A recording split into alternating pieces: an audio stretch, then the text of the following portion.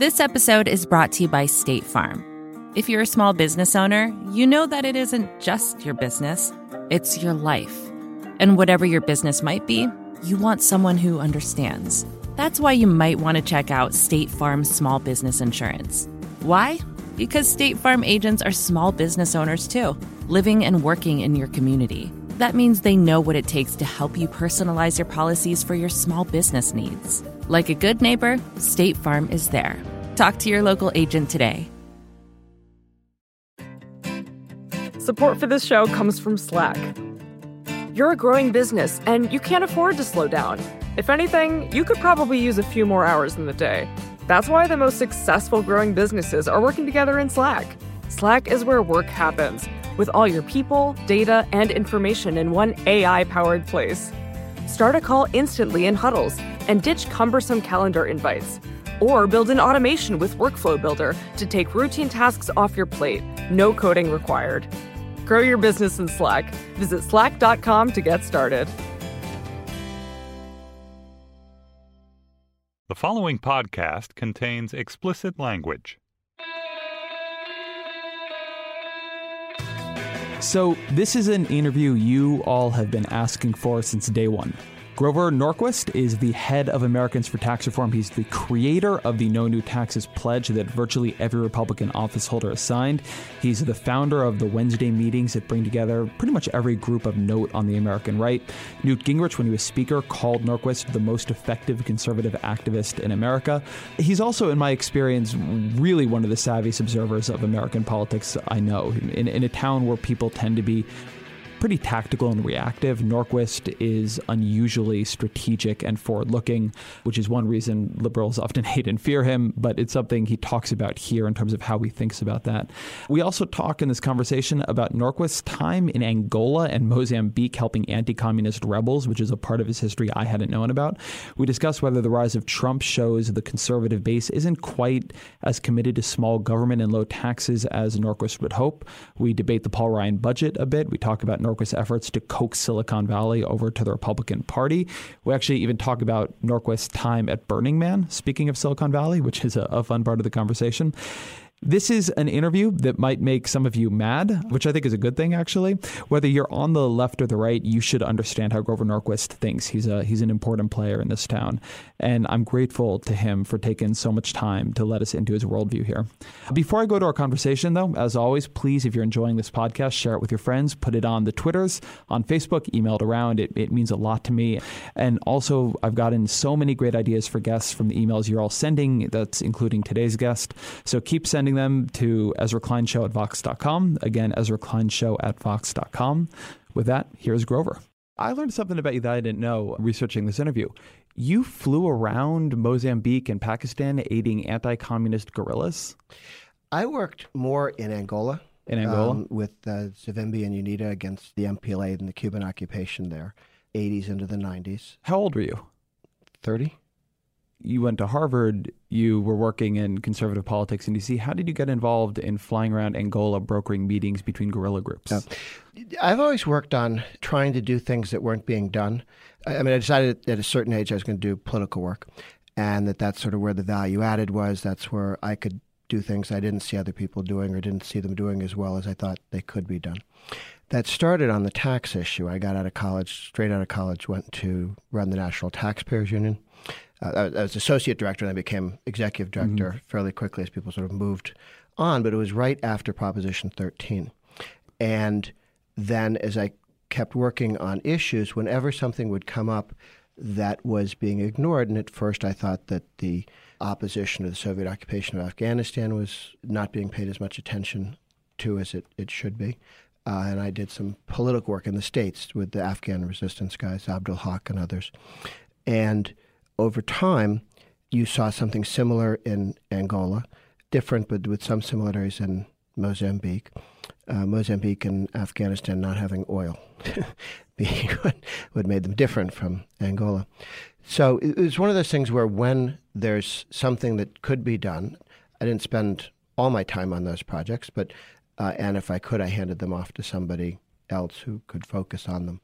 But I think sometimes you have to step in if it's not being done, and you can't assume that somebody else is doing it or somebody else is going to do it competently. But when you say not being done, what did you see as the particular value that you, a 30-year-old who grew up in the United States, was working on tax issues, were going to provide? Because that seems like a big skill set jump. Not what did you particularly. do exactly? Well, in Angola, I did some writing with Savimbi. Wrote some articles with and for him, and made the case domestically that the defeat of Cuban Soviet imperialism in Angola would be an important step in weakening the Soviet Union, the entire empire. Mozambique was slightly different, but it similar. I just didn't spend as much time there.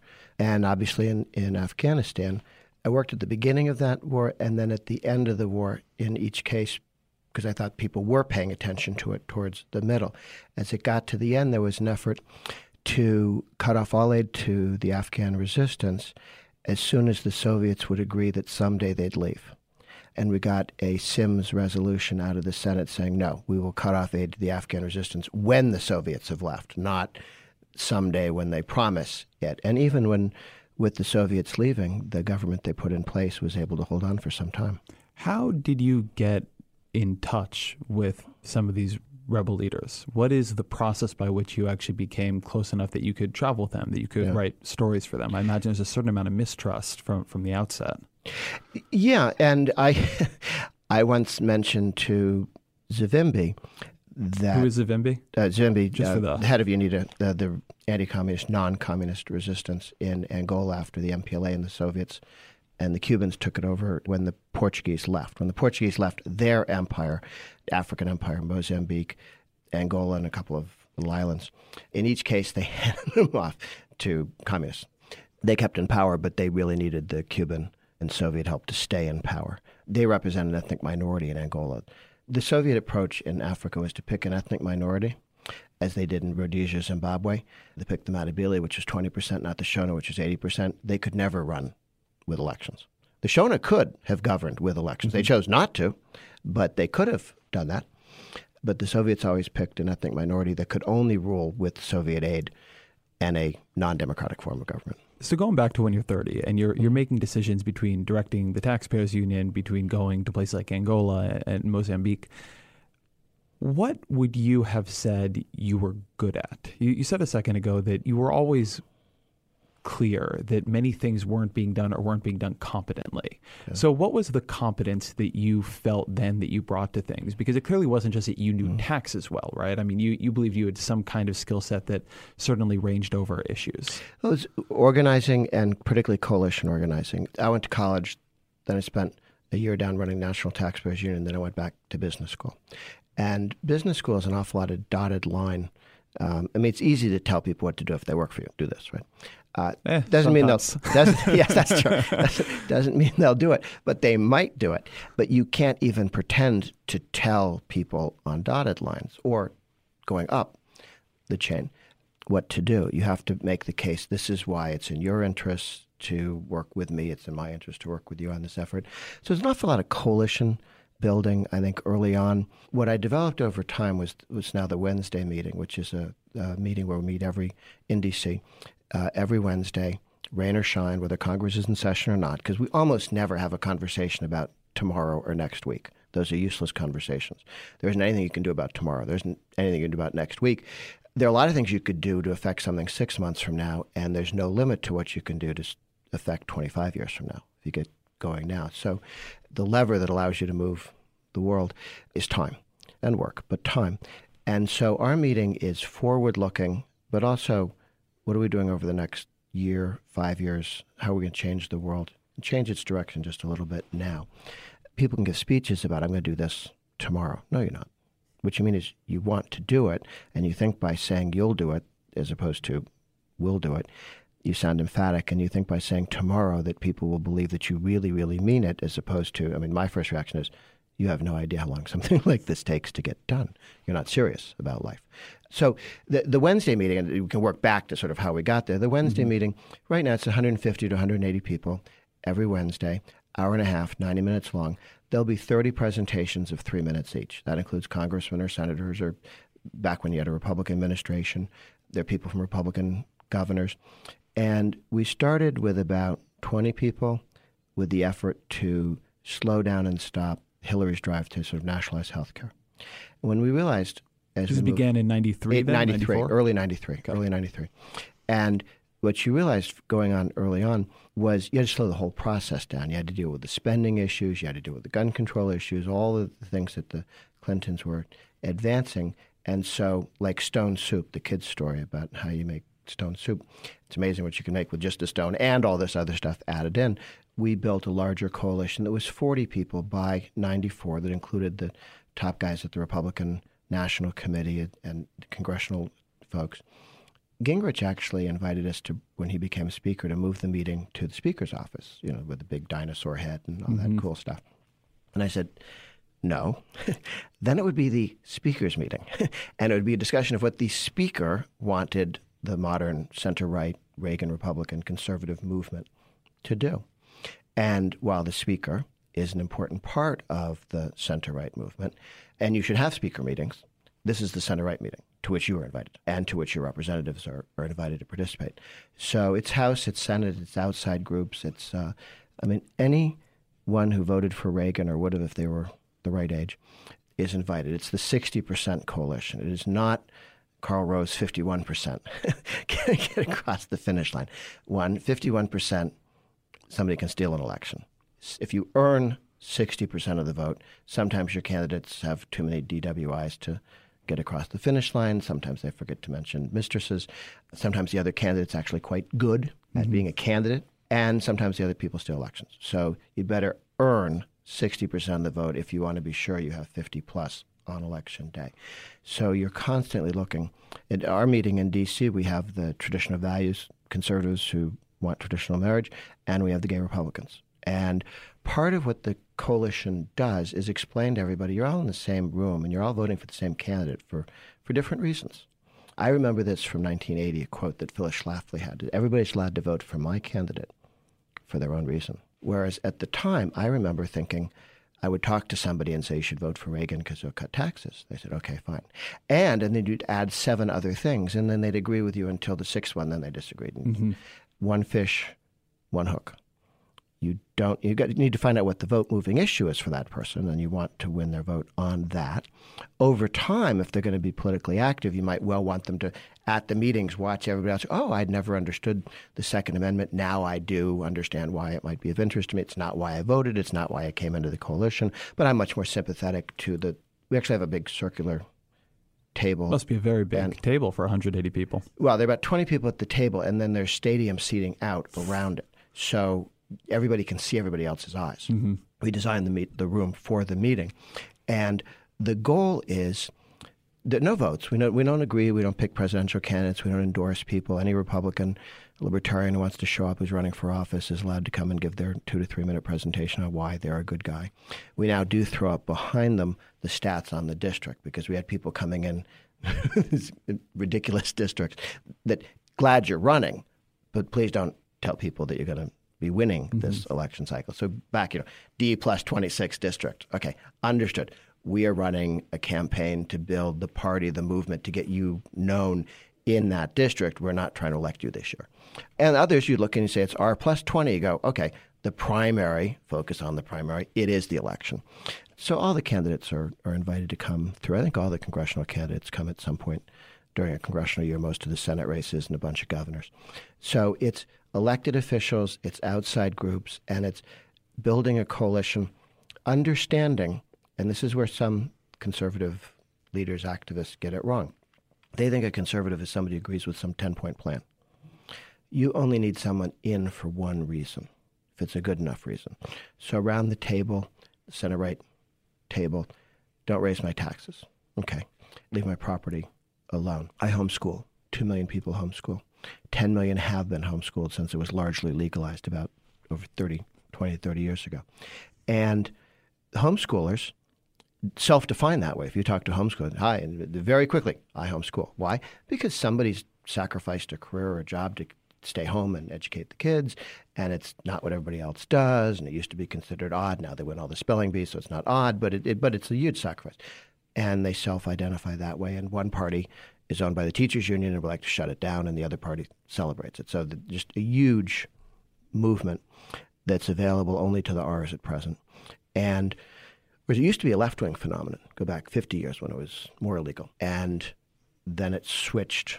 It's always been about quality of education, but now has a political tint, partly because of its enemies. And has more of a religious dimension to homeschooling. For a lot of people, it's actually becoming less that. Yeah, that's because true that's the easy way to get into it. Mm-hmm. Find a church that will let you use some extra space and stuff like that, or your motivation. You're offended by secular something in public schools.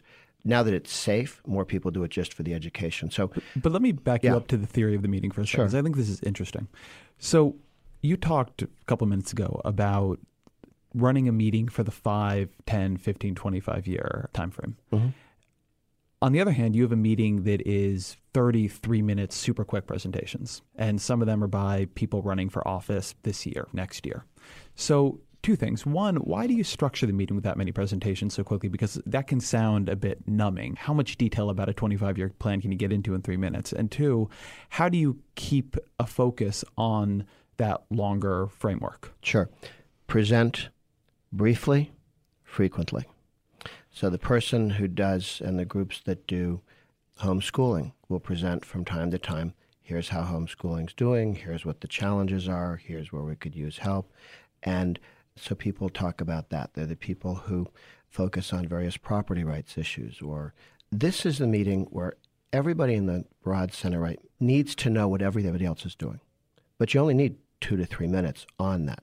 We'll have 4 candidates in a 30-person presentation. It's not candidate heavy.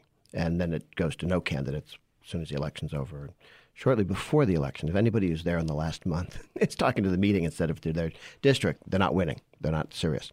So you want the broad meeting to understand what's going on so that people can see new issues and opportunities to work together. Plus, it's 3 minutes plus a handout. I get an inch of handouts, not counting magazines, every week. And I'll spend the next week going through those and reading them. The way you can say to somebody, I know your issue is very important and you've got 10 key issues. You can talk about your issue, what you're doing, and then hand out the memo on 10 things to do, 10 things that are important to remember about my stuff. Plus, then there are side spin-off coalition meetings. There's one on the gig economy or the Uber economy. It's now running about 25 people. It's I think, one of the more interesting meetings. How do you keep it protected? What are the threats to it in labor law and other regulations that the feds and states have? There's one on labor issues, period. Labor issues. There's one on... Are you surprised by the way gig economy companies have embraced former Democratic staffers? No, they're like David Plouffe going to Uber and Jay Carney going to Amazon. And yeah, if the people who are trying to kill you are Democrats, you hire a Democrat for access. This is what amateurs do. It's what the Fortune 500 used to do 30 years ago. They would hire the guy who could get you the meeting with Ted Kennedy who would tell you no. Okay, and you would hire a former Ted Kennedy or Biden staffer who would say, they want to cut off 2 of your fingers, but I think if you only offer them 1 finger, we have a deal here. Of course, we play this game every year, so in 10 years, you're like the man from the South, short fingers. I think it's not a wise decision, but it's one that you see generation after generation, people who know nothing about politics because they're focused on their business, hire somebody in D.C. who can go speak to the guy who's trying to screw him, as if that would help you. And what I've tried to argue to the business community is find someone who agrees with you, a Hill staffer. And the challenge is, for most businesses, there aren't any Democrats over the age of 30 who aren't owned by the labor unions or the trial lawyers or the spending interests, or they wouldn't be Democrats anymore if they worked on Capitol Hill. There used to be people like that 50 years ago, not now. Is that true? Do you really find, and recognizing that the question of what it means in this province to be owned by anyone is an interesting one, but you really go around and you talk to folks. I know you have relationships with Democrats. I think you've worked with Cory Booker on criminal justice reform and other folks. You think all these folks are just sort of mindlessly owned by these interest groups? There are lines in the sand that they cannot cross. But you're a guy who likes to draw lines that people can't cross, right? Oh, on taxes, yes. Yeah. But the problem is congressional staffers. The modern Democratic Party, without forced union dues as a funding source, ceases to exist as a modern Democratic Party. Without trial lawyer resources, it can't compete in the South. 90% of the money raised by the Democratic Party of Texas for some period of time was all trial lawyer money because they didn't have the union money, they had trial lawyer money. Alabama had similar situations. So between those two sources, you can do many things. Just can't cross the line on what organized labor needs, and you can't cross the line on trial lawyers. And we had 4 Supreme Court justices who just voted it's okay for government employees at the state and local level to be forced to pay for union dues. Even if they don't want to join the union, they can be forced to pay the equivalent of union dues, called them agency fees, even that they don't want to have anything to do with the union, because that's a line even Supreme Court justices with lifetime, they would never have gotten that job if they hadn't sworn forever on that subject. And they're not going to be able to cross it. Again, the 4 Supreme Court justices who didn't come out of that world particularly, but the one thing you know about the next Democratic appointee was he or she will have already committed on the Friedrich case that you can be forced to pay union dues, period, at the state and local level, which is an outrage. I mean, it's just obscene. There's nothing in the Constitution that makes that, the whole First Amendment is got to throw it out the window for that. But that's a non-negotiable for the left and for the modern structure of the Democratic Party. It's not non-negotiable necessarily for, Ralph Nader, perhaps, but he's not part of the structure of the modern Democratic Party. So I want to go way back here. Yeah. So how did you get involved in politics and in what way? I read a story that you came up with the Taxpayer Pledge, which for folks listening who don't know, you have been a driving force behind a pledge that most Republicans, nearly every Republican major office holder, has signed to not raise taxes under any circumstances. And I read that you came up with that at 12. Sort of. I was not thinking much about taxes at 12. So what is your path to politics here? Okay. Well, on the pledge, and it's about when I was getting political. I worked on the Nixon campaign in 1968. I took the train into Boston from 12 miles outside of Boston to help work on the campaign. So I was at least that political at 12. And our teacher in class was saying, voters are stupid. They don't know. Democracy doesn't work because nobody knows the name of their state legislator and very few people know the name of their congressman. And only a certain number of people know who the vice president is. And how can you vote intelligently if you don't even know the name of the city councilman? Okay.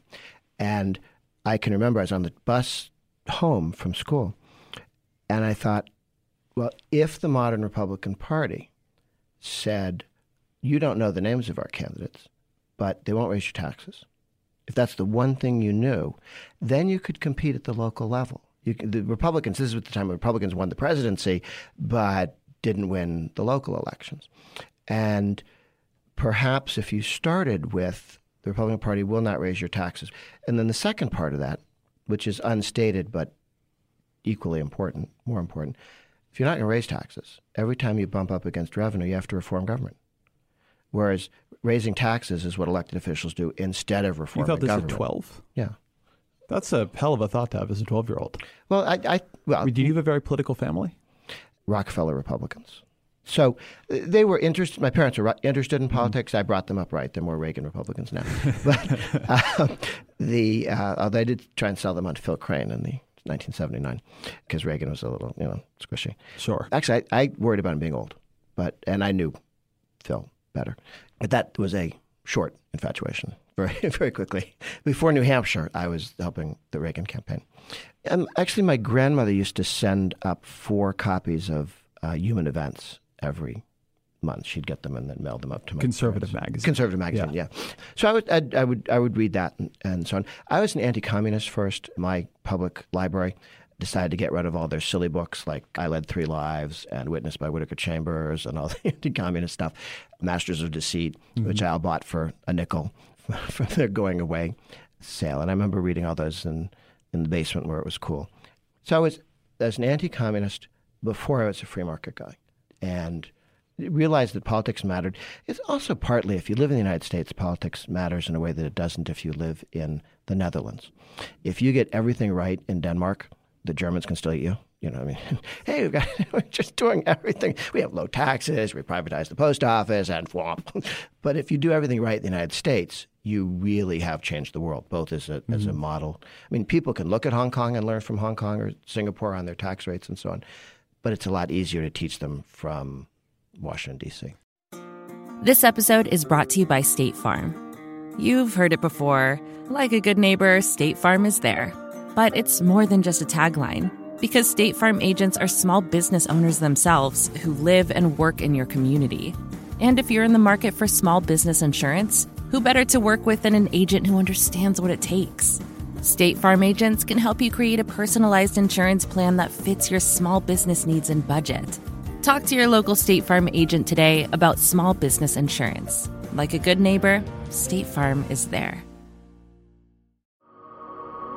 Support for the Gray Area comes from Burrow. Getting the right furniture for your place can be really annoying. At this point in my life, I've probably gone through maybe 3 sets of outdoor deck furniture, and it's a pain in the ass for a different reason every single time. It doesn't look like it did in the pictures, the assembly isn't what they said it was, or it's just not as advertised for whatever reason. Thankfully, Burrow is the furniture company that wants to make it all a little easier. Last year, Burrow introduced their outdoor line, and this spring they're adding to it with their Dunes line, offering new seating, dining, and lounger options designed for luxury, comfort, and durability. Burrow furniture is easy to put together and take apart, so you can move or store it as needed. And it ships straight to your door for free. Gray Area listeners can get 15% off their first order at burrow.com/Vox. That's Burrow, BURROW.com/Vox for 15% off. burrow.com/Vox. So I want to come back to the tax pledge in a second, but I want to ask, you get into politics around anti-communism. That is part of your introduction as a child. It's part of what you work on as a young adult. And in 1989, the Soviet Union falls. I'm very curious how you think politics has changed since the fall of the Soviet Union. How you think the Republican and Democratic parties have changed, what it means to be in politics has changed. How do you see participating in politics is different now than it was, say, 30 or 40 years ago? That's a very interesting question. You do remove one of the big issues. You remove, and it strengthens both sides. One, the Democrats no longer have to defend having defended Stalin. I mean, I grew up in Massachusetts. I went to Harvard. I knew people and parents who explained that Stalin was a good guy. Mm-hmm. So there really were people in the United States who wanted our team to lose the Cold War. I went to school with them. And many of them went on to become famous left-wingers. So they no longer had to defend that. They could sort of pretend it didn't ever happen or something. So that was a big weight off the left. So instead of trying to turn us into East Germany, they're now trying to turn us into France. Scandinavia. Bernie Sanders has been very clear. Denmark. Denmark I can't speak to, but Sweden, no capital gains, no death tax, complete school choice. The reason the trial lawyer laws that make ours look destructive, they have high marginal tax rates, and the government's too big. But on a list of about 20 things, they do a whole bunch of them right, which is why they're standing instead of sinking. I found that Sweden, Singapore, Denmark, a couple of the others, both sides find a lot to like there, and they never talk about the same things. Oh, no. Sweden does a number of things quite right, and they do a number of things quite wrong. They'd do much better off if they had lower marginal tax rates. They'd lose less people. But by not having capital gains tax, by not having a death tax, they compensate somewhat for the rate factor.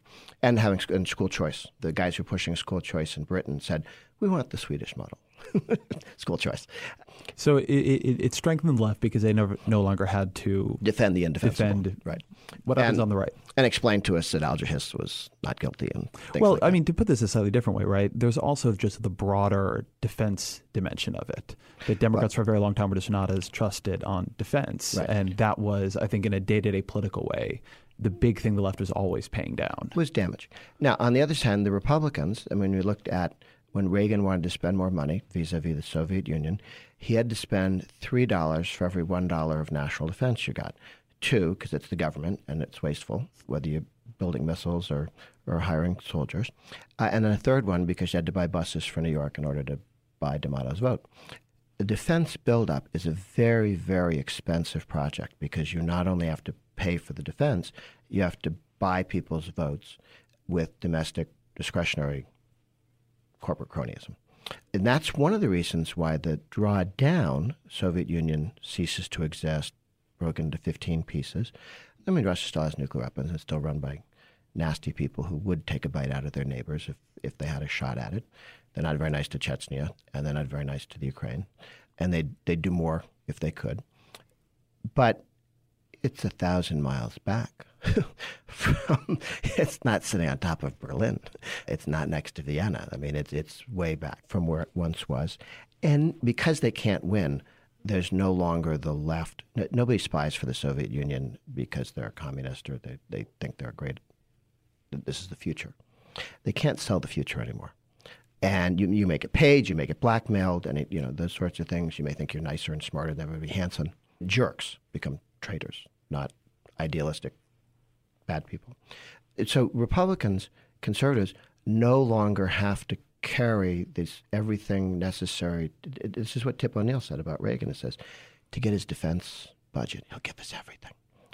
We don't have to do that because you just don't need the same defense budget when you don't have a Soviet Union. Plus, defense has gotten more high-tech, less labor-intensive, more capital-intensive. It's less expensive. Although it seems like a fascinating fault line in the Republican Party here, the folks who feel that we should be spending at least $1 trillion more on defense, Marco Rubio, Ted Cruz, and factions in the party, Rand Paul being one of them. But it sometimes seems Donald Trump wavers here. He talks about spending more, but seems fundamentally somewhat skeptical that there's a push in the party to get up to much higher defense spending levels, and then clearly a faction of the party that would much prefer to be cutting taxes, much prefer to be taking that money out of defense and using it to shrink government and pay down the deficit. It's an interesting question. Every once in a while somebody says we should spend 4% of GDP on national defense. The Heritage Foundation at one point put out a statement to that effect. And I think Mitt Romney had backed that in 2012. Yes, Romney did. He did. It's one of the stupidest things I've ever heard. What would we think if somebody said, well, we should spend X percentage of money on welfare? Really? How about you spend money to accomplish something? Tell us what you're trying to accomplish. Let's look at how to do it, and then we'd know what it costs to go in with, the idiot who goes into the auto store and says, I have $100,000. Well, I know how much the car is going to cost him. You don't, I'm determined to have a $100,000 car. Well, we have $700,000 cars. But wait, let me ask you something about this, because I very much agree with what you just said. But this feels to me like the criticism people make, including me for that matter, of your tax pledge, which is to say that there are times when it's great to cut taxes. There are also times when it's important to raise them. And to sign a pledge before the fact, taking away your flexibility, taking away your ability to respond to circumstance is not a wise thing to do. No, I understand the argument, but it's wrong right now. I thought I was going to convince you here. I thought here on this podcast I would. You had me there for a moment. Clever, yeah. I wavered. I saw it pass I just over your fell face. back. The federal government, state government, local government take about 30% of GDP. Maybe the government could intelligently spend 10% of GDP. So we are so far from where do you get that number, the size of government. Federal, state, and local for most of our history, way below 10%, general history. But I could also walk you back through it if you pass the Ryan budget plan and move entitlements. I mean, if we move entitlements and pensions from defined benefit to defined contribution, as a number of states have started to do with their government employment. Michigan did it in 98-99 for state employees. They just passed it in a number of states moving in that direction. Utah is probably the most dramatic. They did it for all state, local, cops, firemen, everybody, defined contribution pension from now on, starting about 4 years ago. If you take pensions out and move things like Social Security to a fully funded, individually controlled effort, which gives people more control over their lives rather than bureaucrats, you downsize a whole bunch of the government. If you have full school choice and allow parents to go to public, private, homeschooling, whatever, and take, in the case of Nevada, their $5,000 of state money with them, it dramatically drops the cost of a number of things the government does. Now, then there's a list of things government shouldn't do in the first place. But looking at the Ryan budget for a minute, because I think that's actually not a bad. The roadmap. I'm sorry, his roadmap to prosperity. So you're talking about 2010, not the more recent ones. The budget he does now is how do we do today, given Obama's got the veto? What can we pass? That's get through today. The roadmap to prosperity is how do you reform entitlements? How do you block grant out to the states?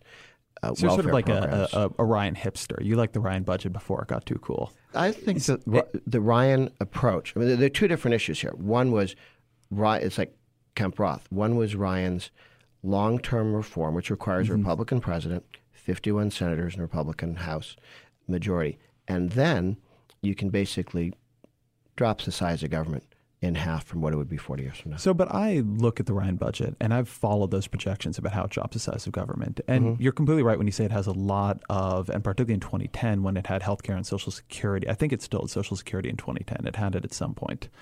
So Social Security has actually never been part of Ryan's proposal because that takes 60 votes in the Senate. It wasn't part of the early budgets?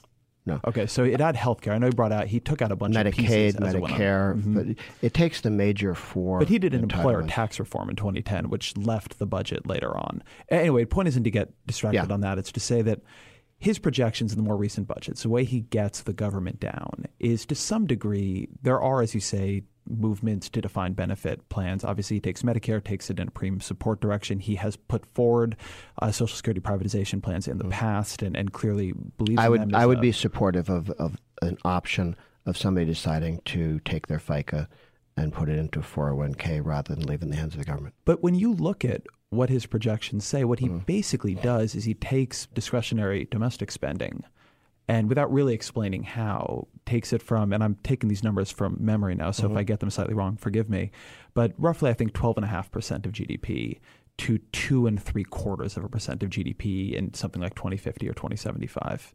And when you looked at it, it did not take old age spending, it did not take healthcare spending, it did not take the military spending and drop it so far down. It did cut all those things, but it did this tremendous cut on those dimensions of spending and just got a ton out of basically saying on the spreadsheet, well, we're just going to make these parts of the budget worth nothing. And those are things like R&D, those are things like infrastructure. Those aren't even the ones that when I talk to conservatives about what they hate about government, that they feel are really wasteful. Those aren't the transfer payments to a first approximation. And so that struck me as a place where a little bit of the veil got pulled back, that it's very hard to say how you're going to support all these people if you want to continue with those commitments without just sort of doing a little bit of hand waving over here.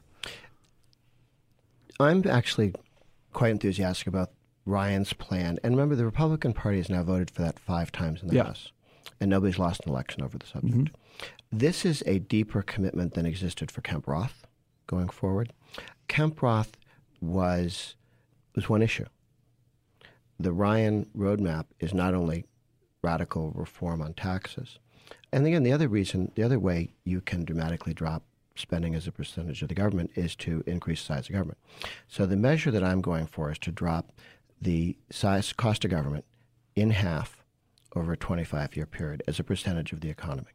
Part of that is if you grow at 4% a year as Reagan did instead of 2% a year as Obama did, not only would you have 13 million more Americans at work today than we have now, it's a lot of grumpiness. Why Trump and Cruz and Bernie Sanders grumpiness? There are 13 million families without somebody working in them that would be if we had normal, reasonable growth. And you can go from 2% to 4% with dramatic reform in the tax structure. Who are the economists who make you feel that's possible? I always talk to people about this, and I really want to believe this. Do you know what I mean? I want to believe that government has a power to increase growth that much. But in some ways, the folks who say it feels to me like they have more faith in government than I do, actually, because I think you can get a couple tenths of a percentage point of growth out of serious tax reform, particularly the kinds of tax reform we could imagine. But 2 percentage points a year, I mean, it's tremendous what you're talking about there. And it's not something we've seen in other countries of our development level. No, but we've seen it in the United States. We've seen it when we cut taxes in the 20s. We saw it when we cut taxes in the 60s. And we saw it when we cut taxes in the 80s. We saw it under Reagan. Reagan's period was at average 4% growth. We've been under Obama with 2% growth, French levels of economic growth. But when you look at Reagan's period, I mean, there was a lot happening with the Federal Reserve at that period, right? Yeah, we were collapsing the money supply, and we had a recession. Right, and but that was really important. To get rid of inflation, to getting that catch-up growth, to getting rid of inflation. I feel that saying that period was all tax reform misses a lot of what. Oh no, there was deregulation. It was deregulation also. What you did have was you had inflation dramatically reduced down to about 2%. And I'm not advocating that government can do something to help the economy. I'm arguing that government can stop doing things, and that helps the economy. On tax reform, you want to take the corporate rate, which is now top rate of 35%. European average is 25%. Canada is down below 20%. The Chinese are at 25%. The French are at 25%. European average is 25%. We have 35 plus 4.9, which is the average state corporate tax. So we're about 40%. They're at 25 average in Europe. We had to take our rate down to where corporate, federal, and state is 20 to 25. I have a question for you on the corporate side, because I'm sure you've thought about this. So, as you say, we have a much higher statutory corporate tax rate than most developed nations. Marginal tax rate. Marginal tax rate. Yeah. When you get to the effective tax rates that corporations pay, we're high, but as I remember, we're second or third. Once you deal with people deducting interest and all the other things that exist in our code, which is one reason it's hard, as you know better than most people, to actually get folks to agree on corporate tax reform, because when you start trying to take away these deductions that lead to the higher rate, all of a sudden they don't like it anymore. But when you end up with the world, I agree if there's a dead weight loss from people just spending all this time working their way through the tax code, but we are quite a bit lower in terms of the actual rate they're paying than that suggests. So is the gain from that kind of reform as big as it suggests when you use those statutory numbers? Yeah, because you say statutory, but the word is marginal. All decisions are based on the margin. The fact that the first $50 million that you earned is taxed at 10, these aren't the right numbers, but the first $50 million are taxed at 10%, but after that 35%, every decision you make is 35%. It's not 10. 10 means nothing. All decisions are based on the margin, and that's why the marginal rate is so important. It's not, you can drown crossing a river with an average, depth of a foot. Marginal rates matter. Averages don't. Nobody makes a decision based on average. But don't effective rates matter? I mean, you mean average. You mean average, right? No, I don't mean average. I mean the actual rate you're paying. The rate. Yes, I recognize on the it next within. dollar I recognize you it within earn, that you have different the margins. The next dollar you're making a decision on, assuming you're. But just to bring the audience here for one second, because I'm worried we're getting a little just beyond people quickly. So the thing we're arguing about here is that you can have a rate of 35%, and you can pay an average or effective rate of, say, 27%. Within that, what you're saying is that there are many different brackets, and you're worried about these costs on the margin. But if you know that your effective rate, because you are working with tax lawyers and you know what you did last year, is not going to be 35%. The fact that it says 35% on the sticker, on the tax form, you are making decisions about something much lower that is much more specific to your business. So I'm just not persuaded here that the 35% rate is the one that a company like GE is actually dealing with. Well, on the companies, on the corporate level, the other challenge you have is that we have a worldwide tax structure instead of a territorial tax structure. If you want to do tax reform to have economic growth, you take the corporate rate from 35, federal 35, down towards 15, 20. And I think 15 is the new 20 because of our state taxes. You go to full expensing so that you don't pay taxes on business investment. You don't depreciate over 5, 10, 20 years. You depreciate it, you expense it the year you actually buy the piece of equipment. Dramatically reduces the cost of capital investment. Big deal for manufacturing and so on. And also for people who sell computers, because, what is this? This computer is going to depreciate over 3 to 6 years. Oh, really? In 18 months, got to have a new one. Who's the idiot in Washington, D.C. who thinks he's so smart that he can tell you how long a piece of equipment is going to be good for, or a computer is going to be good for? So I think those are the key ones. And then you just do dramatically increase 401ks, IRAs, so that people can save tax-free for their own retirement, for their health care, and to give them more choices there. Yeah, no, I think we could dramatically increase economic growth. We've done it. We did it under Reagan. Was it just taxes? No, it was taxes. It was deregulation. It was a reining in of spending, more than I'd like, more than Reagan wanted. You had to deal with a Democratic House and at the end a Democratic Senate, but a lot less spending than would have been if somebody else had been president. So spending restraint, rates down, deregulation, and then taking the trial lawyers and getting them to do something useful with their lives instead of destroying people's jobs. Support for the gray area comes from Greenlight. If you're a parent of teenagers, you might be starting conversations about money management and financial literacy. So often, the best way to learn is to do. But when it comes to money, there can be real consequences to learning the hard way. That's where Greenlight comes in. Greenlight is a debit card and money app made for families. Parents can send money to their kids and keep an eye on their spending and saving. And kids and teens can build money confidence and lifelong financial skills. My kid is way too young to talk money with, thank God, but I have a colleague here at Vox that uses Greenlight with his boys, and he loves it. If you want to help your kids learn about money, consider Greenlight. It's a convenient way for parents to raise financially smart kids and for families to navigate this stuff together. Sign up for Greenlight today and get your first month free at greenlight.com/grayarea. That's greenlight.com/grayarea to try Greenlight for free. greenlight.com/grayarea. So let me pull to the other theory of the tax pledge, which is the one you were talking about as a 12-year-old, this idea that it gives a defining difference between the two political parties. Yeah. And I think this is actually really interesting because the period in which you're growing up, in ways that I think it's hard for even someone like me who's a bit younger to grok, the parties were not nearly as sharply defined then as they are now. That's an understatement. Yeah. So you had Northern Republicans who were quite liberal, who were more liberal than many Southern Democrats. And you have in the 50s, the American Political Science Association saying that what we need in this country are polarized parties, because right now a Republican voting for the Republican Party in one state or another is actually not getting a clear choice because the party is so muddled at the national level. And this is a way in which I think your tax pledge, but also just the broad trends for all kinds of reasons in American politics have led to a tremendous clarity in the difference between the two parties. Yeah. There's a paper that came out, I think it was about a year ago, I wrote about it on Vox, showing that low information voters today feel they better understand the difference between candidates than high information voters did in the 70s. And the theory of the paper is that that's because the differences are so much clearer. Now, people talk and lament polarized politics all the time. They talk and lament about how the two parties have become so far from each other they can't compromise. But this is the upside of it, that there's a clear choice, and even a relatively low information voter can know, do I want the party that won't raise taxes, that is pro-life, or do I want the party that they'll raise taxes, spend more on social programs, is pro-choice? How do you think about political polarization? Are you someone who sees it as a good thing? Do you feel like this has been a success? Well, the pledge has been a success in that it has exposed those Republicans and Democrats who would say things like, oh, I'm not for raising taxes in this environment. I think raising taxes would be the last thing I'd want to do. I think we need to reduce a lot of spending. I'm not in favor of raising taxes. Every one of those is qualified. That person has told you absolutely nothing about what they plan to do other than that they plan to raise your taxes. Somebody did a study that said promising not to raise taxes is not an indicator of whether you'll raise taxes or not. Signing the pledge is. And the reason for that is people like the pledge is a simple no net tax increase. We do it with state legislators, governors, presidential candidates, Senate, House. We share it with everybody. We used to Xerox it and fax it around. Now it's online. You can see it. People can't walk away from it. People remember it.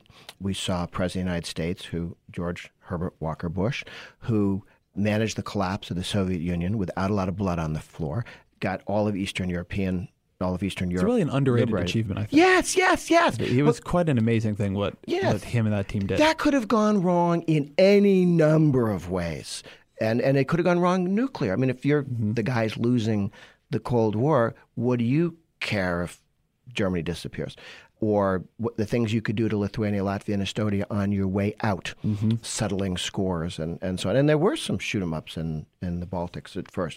But the reaction in Moscow against that was so strong that anyway, they pulled back. I think Bush did a brilliant job. He kicked Iraq out of Kuwait, got much of the world to support that effort. He got other people to pay for it and kicked Iraq out of Kuwait, didn't get stuck occupying the place for 25 years. And everything that he said, here's what we're going to avoid, is what his son forgot to avoid. But he did that well. He managed the collapse of the Soviet Union. He got Ukraine independent, for crying out loud. Without Ukraine, Russia's a small Baltic country. It just doesn't matter as a world power. It's not even near Europe anymore. And it's short 50 million people from what it used to have. They get a little piece of it over on the side. Now they just made everybody mad at them. But he did that, and he broke his promise not to raise taxes. He signed the pledge, and he broke it, and he lost the next election. So in 94 is when I started to get 95% of all Republicans running for office to sign the pledge, keep it. From 93, when Clinton raised taxes with a Democratic House and a Democratic Senate and Democratic President, no Republican voting for those tax increases. Until 2009, Obama Democratic House, Democratic Senate, Democratic President. During the 16 years, no net tax increase was passed in the United States of America, and at the federal level. We're taking that and driving it down through the states as well. Can I say something about that period? Certainly from the perspective of taxes, that was a tremendous success. Not raising taxes. At the same time, the way it was managed was deficits to a very large degree, particularly in the Bush years. And there was a war, and instead of raising taxes or cutting spending to pay for them, we just put it on the tab. Then when there was a recession, we had that much less firepower to actually deal with it, and the debt was already higher than it would have been otherwise.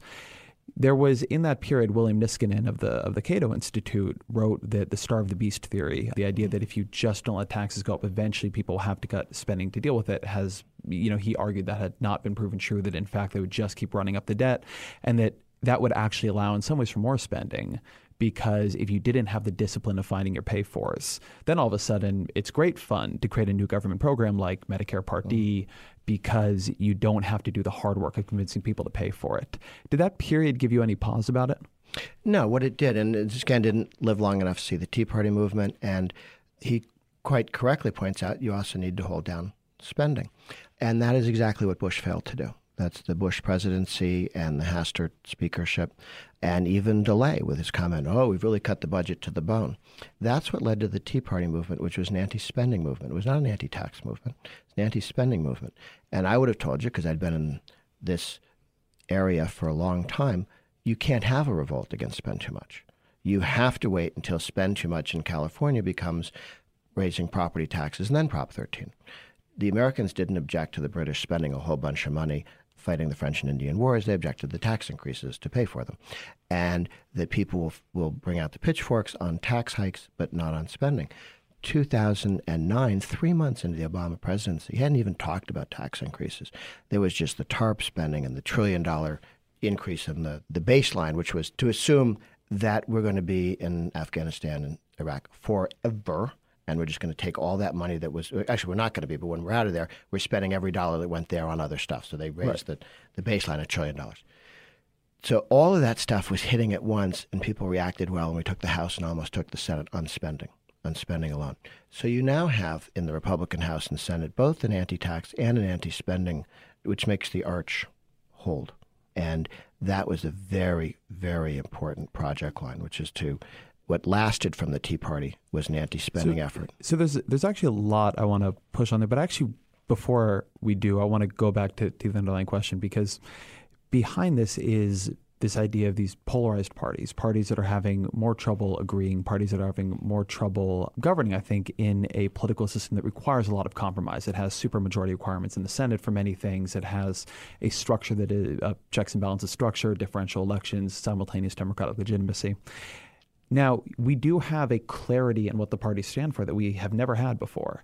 And it's certainly part of my theory of this that is actually not a bad thing, that some of the lamenting of polarization has gone too far. This idea that we shouldn't know what the parties stand for, that they should not be a choice it is easy for someone to make, I don't totally get it. But on the other hand, there have been real governing challenges that have come alongside it. So abstracting a little bit out from the tax pledge and its effects on politics, I'm curious how you think about this period in American life, because you were there also in the Reagan era when there was, as you say, much more cooperation with Reagan and Tip O'Neill. I don't think all of it is stuff you would love, but certainly people who were here then often speak of that with great nostalgia. Do you have nostalgia for that? No. What you had with the two parties, when people say, what about those good old days of bipartisan compromise? They're telling you how old they are, because they remember 40, 50 years ago when the parties were regional parties. And if you were Republican, you were born north of the Mason-Dixon line. And you had no idea whether somebody wanted to raise taxes or cut taxes. They were born north of the Mason-Dixon line. And there were little old ladies in Mississippi who agreed with Ronald Reagan on absolutely everything and voted for George McGovern because Sherman had been unpleasant to Atlanta recently. Getting that behind us was necessary and helpful. We're not in the middle of a civil war. This is not a north-south thing. It's a big government versus limited government, individual rights versus statism. That's the question behind us. And the reason why you could have compromise, not just the bipartisan stuff, but the compromise, was that Richard Nixon wanted the government to get bigger. And Ted Kennedy wanted to get much bigger. And so compromising between bigger and much bigger is sort of bigger. But if you do that 20 years in a row, you've really got the Leviathan state. And there's no person arguing for smaller. So you drift further and further left and further into big government and further into European welfare state, and with no tug back. All you get is a Republican president will slow it down a little bit, and then every once in a while a Democrat president with a Democratic House and Senate, you get these huge jumps forward. Half of the federal government was created in 2-year periods, 34 to 36, 64 to 66. If the Ds hadn't had these supermajorities in time of crisis, Democratic president, Democratic House and Senate, the federal government would be half its present size. And those were opportunities that the left took, that the statists took, that the big government guys took. So I think it's very good to have a question. You want the government to get bigger or smaller? Bigger or smaller? When you have a divided government, Republican House and Senate, Democrat president, bigger and smaller means nothing. If somebody wants to get bigger and somebody wants to get smaller, and each has the power to veto the other, don't move at all, which is much better than moving in the wrong direction. But I'm showing you my favorite map.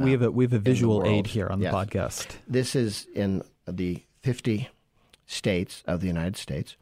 There are 31 where the Republicans have both houses of the legislature, and in 23 of those 31, they have the Republican governor and both houses of the legislature. And the population in the states with a Republican governor, 142 million. There are 7 states where the Democrats have the governorship and both houses, and only 11 states where they have the legislature, both House and Senate. So 31 states, Republican legislature complete, 11 states, Democrat legislature control, and the guys in the middle are split, but you can even see those tending to be trending. Kentucky will become a red state. And recently we've seen Arkansas went from completely blue to completely red. West Virginia, completely blue to becoming completely red. So by having the clarity, the Republicans now have the position that the Ds had in the 30s, the 40s, the 50s, and the 60s, which is we own the state legislatures. We own more of the governors than not. We will keep moving in the right direction. Take a look at those red and yellow states, red being all Republican, yellow being both houses Republican. Those are states that are going to reform their pension systems. The blue states are never going to reform their pension systems, and they're going to spiral further and further out. And the advantage that conservatives have is that our policies work. And so when we do something at the state level, like Texas and Florida, people move to Texas and Florida. When Illinois and New York and California do what they do, people leave those states. Okay, they leave, businesses leave, people leave, young people leave. And that's the challenge that you have. Illinois and California and New York are all spiraling off on pension challenges. I don't know how they're going to fix them, state by state.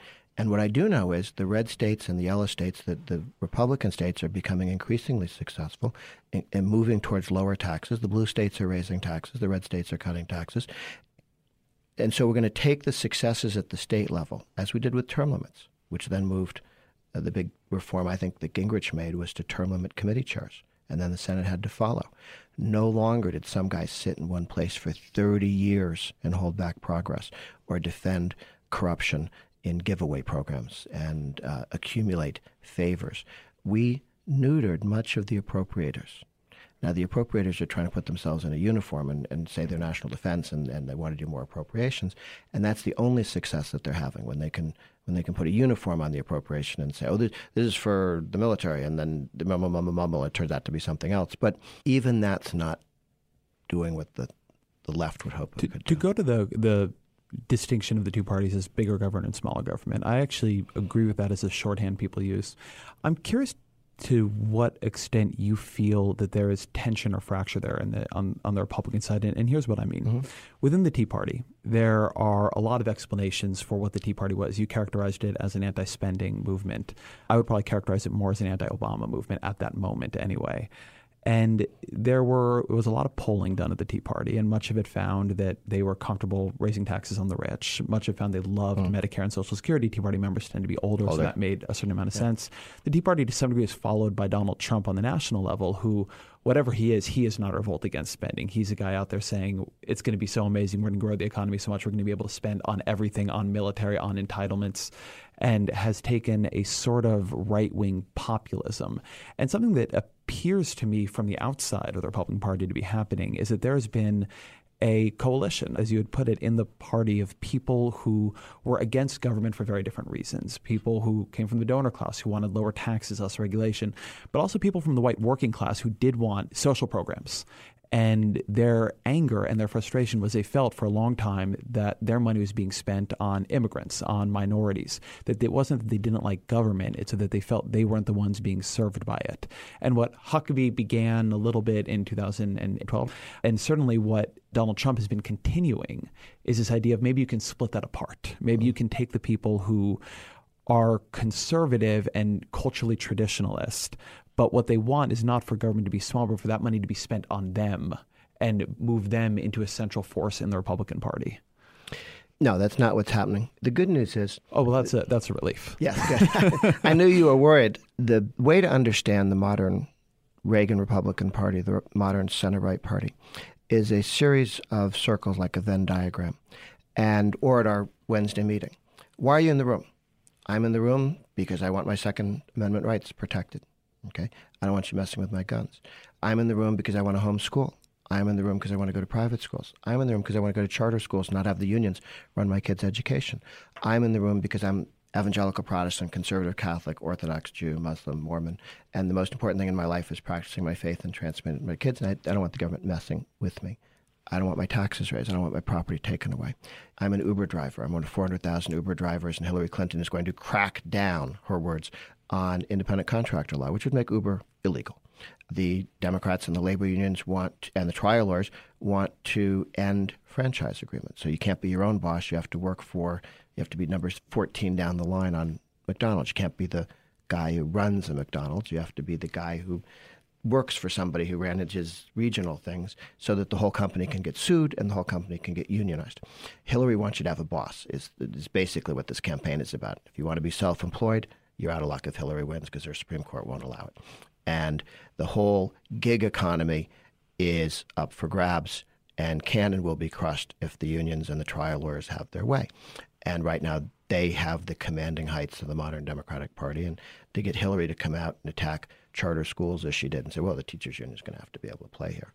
And to say that we're going to go after Uber because of independent contractor laws and make you be an employee, not an independent contractor. Democrats have picked their side on one of the most dynamic parts of the American economy. And so you've got this coalition of people who want to be left alone on different areas. So while you can say to somebody, oh, you're 70 years old, you like Social Security. Well, first of all, they paid into Social Security. They were told this is just their money back. Now, you live long enough, you're getting more than your money back. And maybe their kids would like to be able to invest for themselves.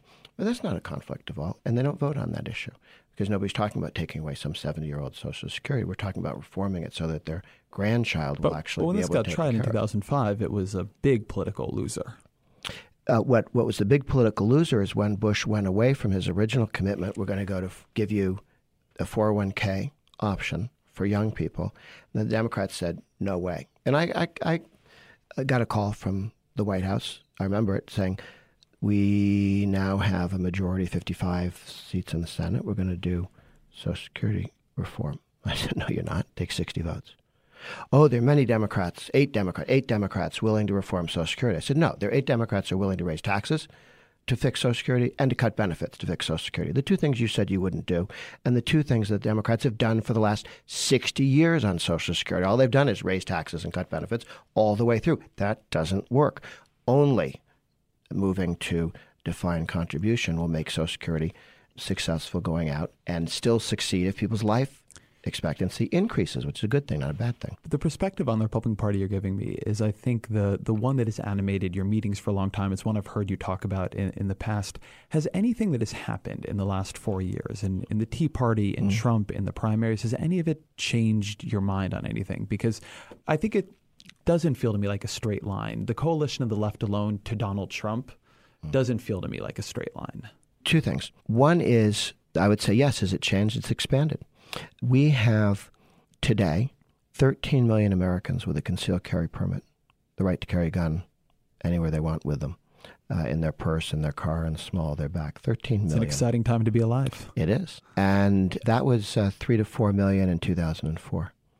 That was illegal in just about all 50 states, courtesy of Jim Crow laws, and the South was the first guys to say no concealed carry.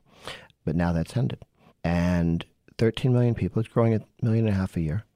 Look at the swing states, 1.5 million concealed carry permit holders, active, not just accumulated, but active in Florida. 1 million in Pennsylvania, 650,000 in Michigan, 450,000 in Ohio. 155,000 in Colorado, heck, 250,000 in Massachusetts. So you're looking at a Second Amendment community much broader than what when Hillary grew up, she thought gun owners lived in Wyoming and they shot elk or deer or something with 4 feet and antlers. And you could spit at them. And nobody cared because they don't affect key voting constituencies in swing states. She hasn't looked at the numbers. Fracking. The Democrats used to be able to go, oh, we hate oil people, we hate coal people. Well, it cost them West Virginia, and it's about to cost them Kentucky on coal. But they've pretty much damaged that industry as much as they're able to. Now we're talking about fracking. And Hillary Clinton in a debate where Bernie said, well, I'm going to end fracking. And she said, well, and she said something not about ending it. And she said, well, when they get done with the regulations I'm putting forward, you won't be able to do it many places. So to interrupt you for a second on this, these are disagreements that you and many conservatives have with the Democratic Party. And they're all, I grant them all. But there is a fascinating disagreement between Republicans and the Republican Party right now. And I guess what I want to push you on a little bit is you're interested in, are there conflicts inside the modern Republican Party? And I said, are there differences of more opinions? Is what it – well, to go back to the underlying question here, the question of big government and small government is the way I have long thought about American politics. And the reason I'm asking you about this here is that I am trying to ask myself this year, how – actually relevant is that? How much was that the way people who like me, who are involved in politics in an ideological, policy-driven way, see politics? And how much has doing that blinded me to, within probably both coalitions, but most saliently right now the Republican coalition, very, very large factions of that coalition who maybe that wasn't what they were there for. Maybe they were angry about other things, and there was a second best compromise that had been enforced for a long time by party structures but is now breaking apart.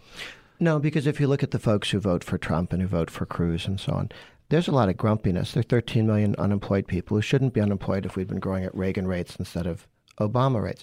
13 million unemployed people. If you want to blame immigrants for that, well, we had immigrants when Reagan was president, but we had growth when Reagan was president. The challenge that they're looking at is lack of economic opportunity. We've had massive overregulations on everything from energy to other things. The cost of healthcare has gone up, not down. All the things that the left promised the state would do haven't worked out.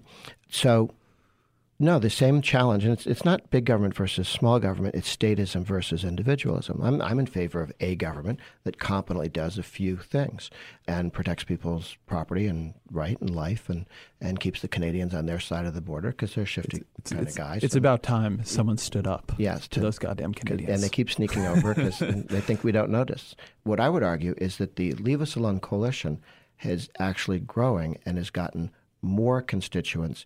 And whereas the Democrats used to be able to yell at energy people, now you're looking at fracking. Fracking's in Colorado, swing state. Fracking's in Ohio, swing state. What did Trump carry? He carried the fracking counties in Ohio. Why? Because Kasich had been calling for taxing fracking, among other things, and all of western Pennsylvania. Try and win the presidency without Ohio, Pennsylvania, Colorado. This is a swing vote that's blue collar, that works in the energy industry, and one party has announced they wanted to shut your industry down.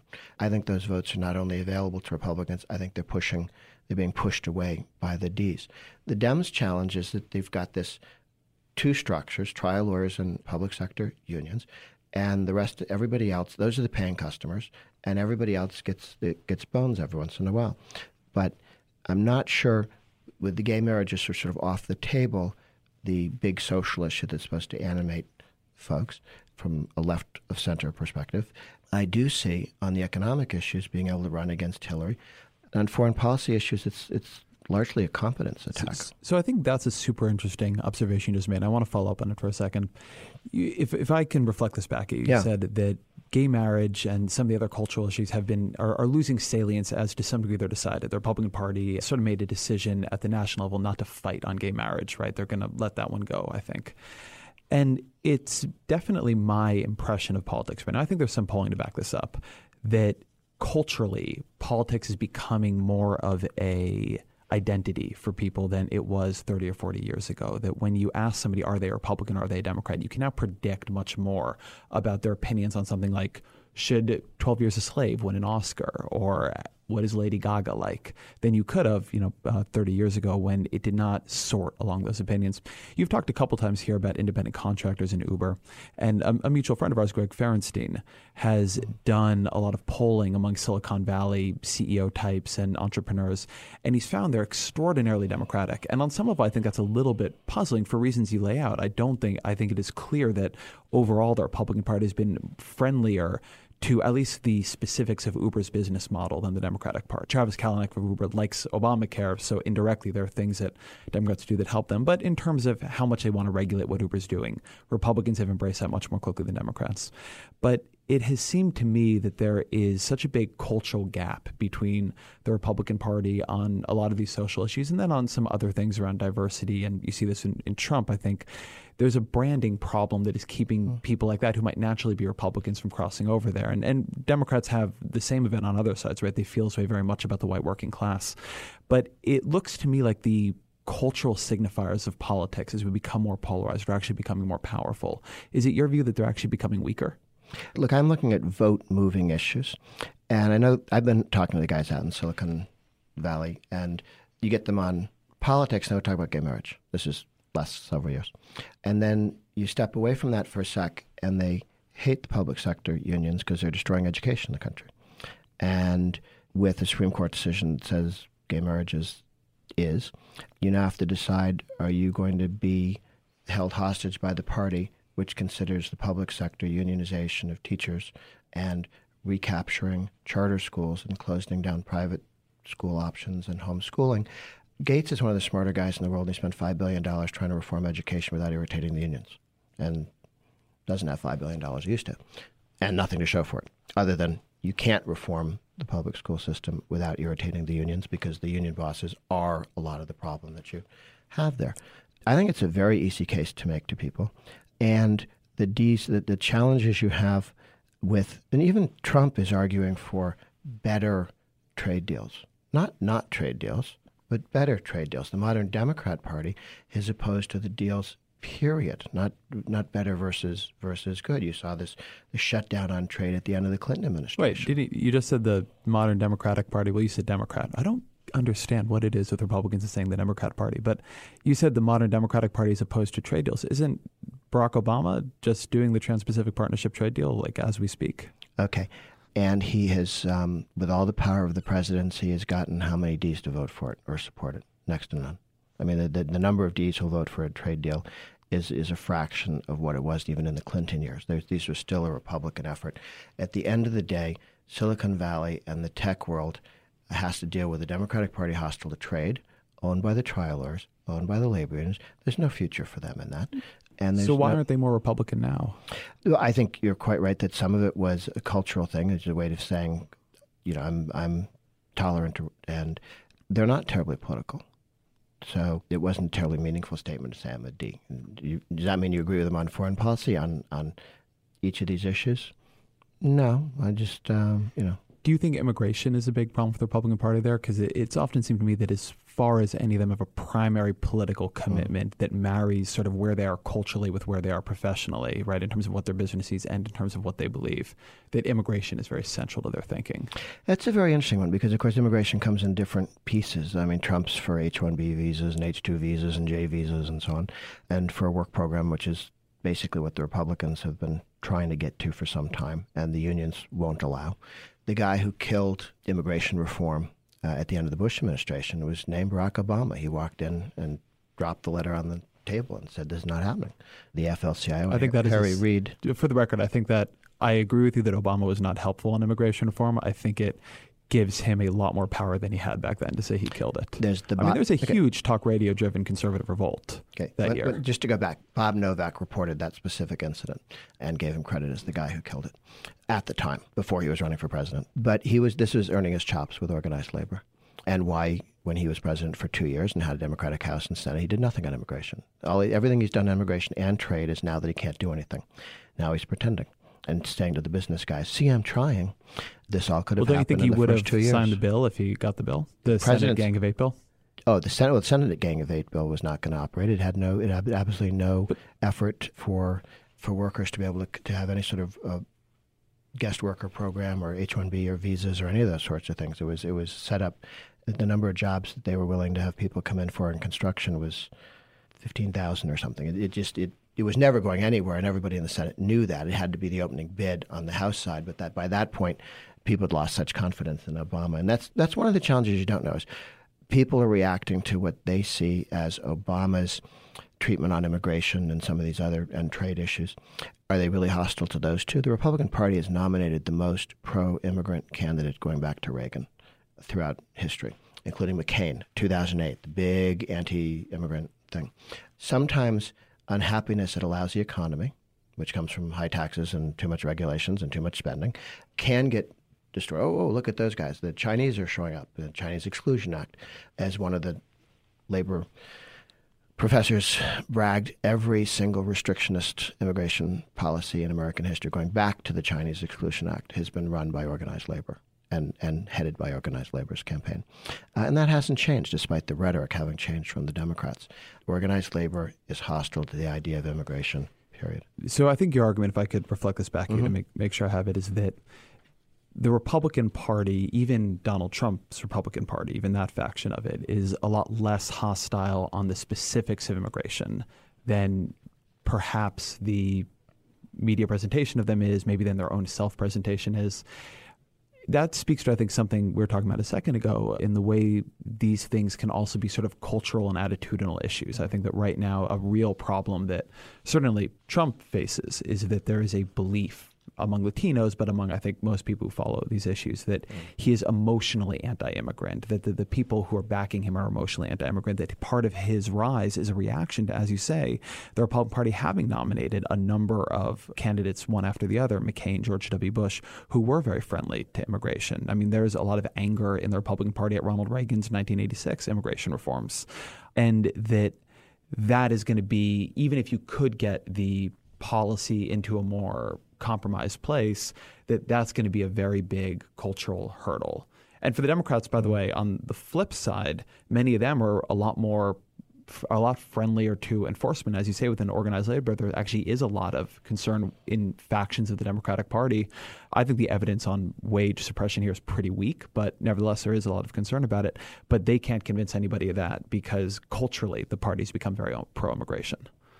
It's an interesting issue. I tend to think that if you had a Republican president who promised to have border security with whatever the new rules are in immigration, that you could come to an agreement that you'd have something that both gave you border security and we'd have more H-1B visas, more J visas. You'd just be able to. The farmers have a huge problem. The dairy people have a huge problem. You saw two questions to Cruz and Trump at the Wisconsin discussion. Dairy is a particularly important issue for dairy. And at the end of the day, the concerns that some people have, we need economic growth.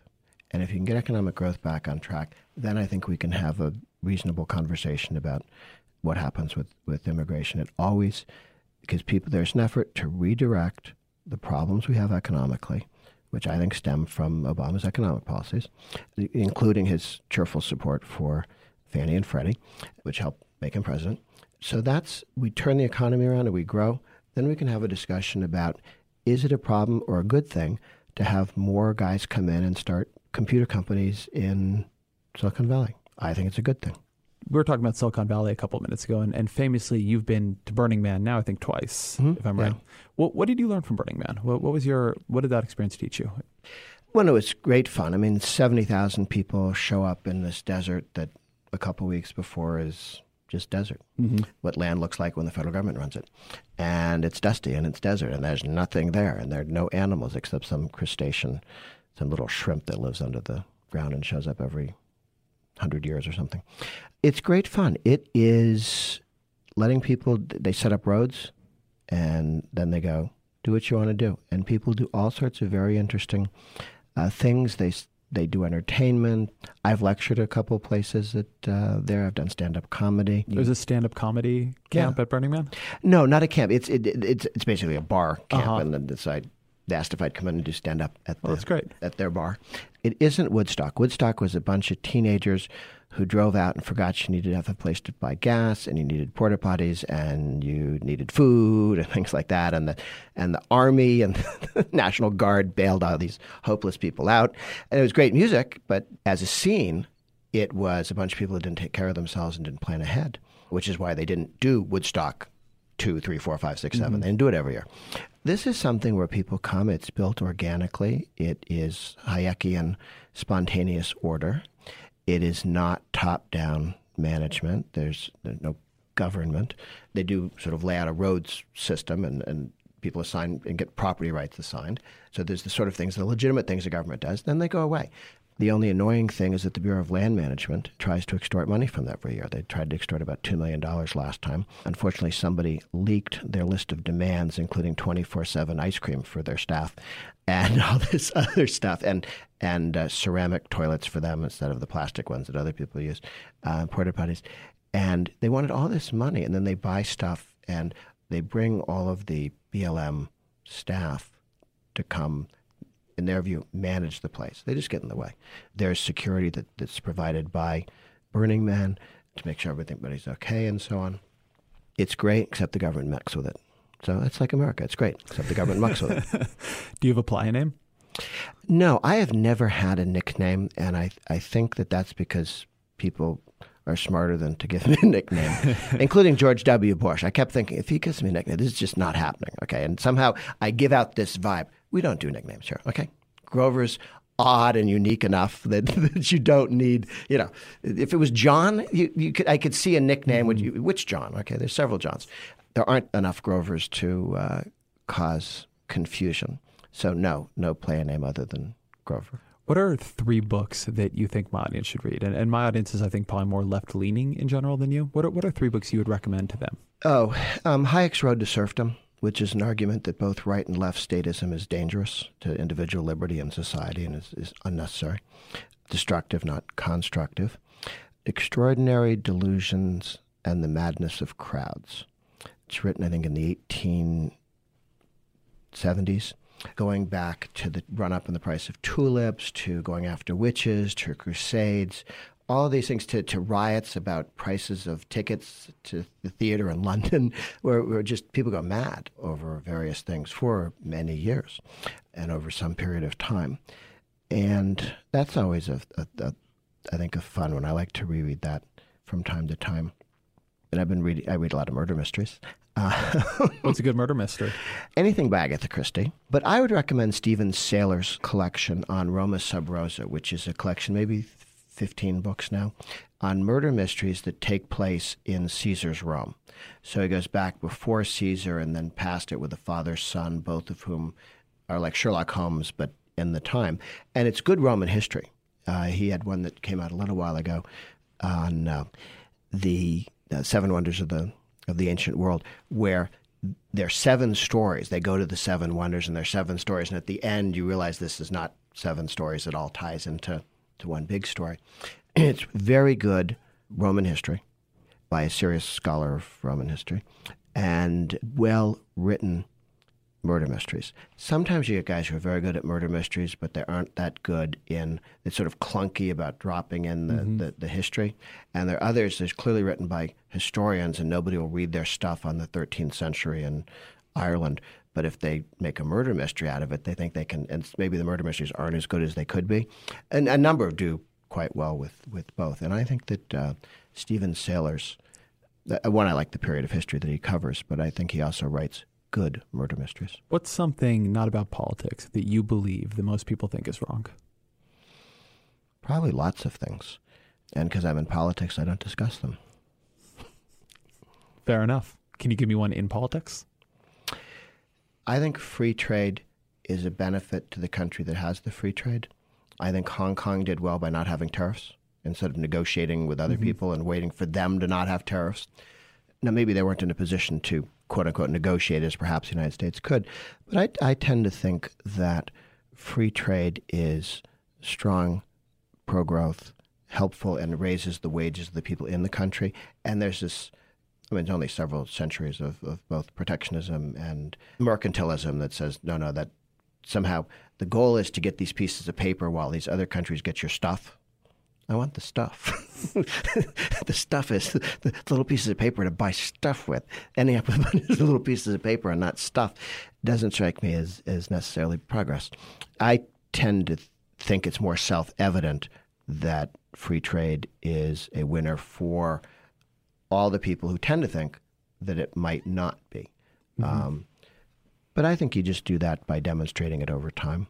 Do you feel that people have a better time absorbing and sort of understanding problems, trade-offs in terms of jobs and prices? I always think that when we have the trade discussion, it's always interesting to me how much easier it seems to be for people to think about the effect trade has on jobs. And obviously that's a contested question, but still, than the effect it has on prices and who that may benefit and where that might be important.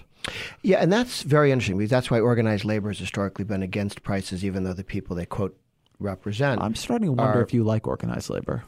Labor unions, no, not coercive labor unions. If somebody wants to voluntarily set up a labor union and not steal anybody's money or tell them what to do, that's fine. And you have some unions like that. It just particularly the government unions are coercive and not voluntary, and that becomes a problem. I had this discussion with 100 CEO types, and the question was, why does the country seem to not understand the benefits of trade? Everybody in the room thought the trade was good. And these guys they ran companies. They competed with foreigners, right? But they still saw it as good. They didn't want to close the borders and go, I can get rich with a closed economy. And the answer to that, what I said was the answer, said there is a structure, the National Rifle Association, which fights for the Second Amendment. It's the only thing it does. You can't go to them and say, hey, we'll cut your taxes. Do you mind if we steal your guns? No, we just do the Second Amendment. I do Americans for Tax Reform, don't raise taxes. I have politicians go, why are you mad at me? I'm pro-life. I said, go tell the Right to Life Committee about that. You're raising taxes. You're on my bad list right now, or you're having impure thoughts about raising taxes. Don't do this. There's a Right to Life movement. There isn't a free trade movement. You have business associations like Chamber of Commerce with 25, 30 major issues that are important to them. Energy, taxes, regulation, and free trade over here. We walk into a congressman or senator and say, I want you to do 25 things. And he says, I like these 5, I'll help you. But what about trade? No, I can't help you there. Well, it's not believable that the Chamber of Commerce is going to come after you with a sledgehammer or even campaign against you or even say something mildly snotty about you because you told, well, I got these other 5. What you need is a structure that says we're promoting the virtues and values and how free trade is good for low-income people because it reduces the cost of all the stuff they buy. And it also helps with more economic growth, more jobs in the country where you have more free trade. And that's one where I think a single-issue entity could have a lot of effect. But because they get bundled up in all of these other issues, even the retailers, when the retailers come in, they want to, could we tax internet sales? And could we have free trade? I'll tax internet sales. Okay. You can't go to a politician and get his attention if you have a list of 7 things you'd like. Grover Norquist, thank you very much. Thanks. That is my conversation with Grover Norquist. Thank you very much, Tim, for taking the time. Thank you to all of you for listening. Thank you to our producer, AC Valdez. This is a co-production of Vox.com and Panoply. And if you enjoyed it, you might also enjoy my other podcast, The Weeds, where I talk with my colleagues Matt Iglesias and Sarah Cliff about all the most fascinating policy topics in the land. See you next week.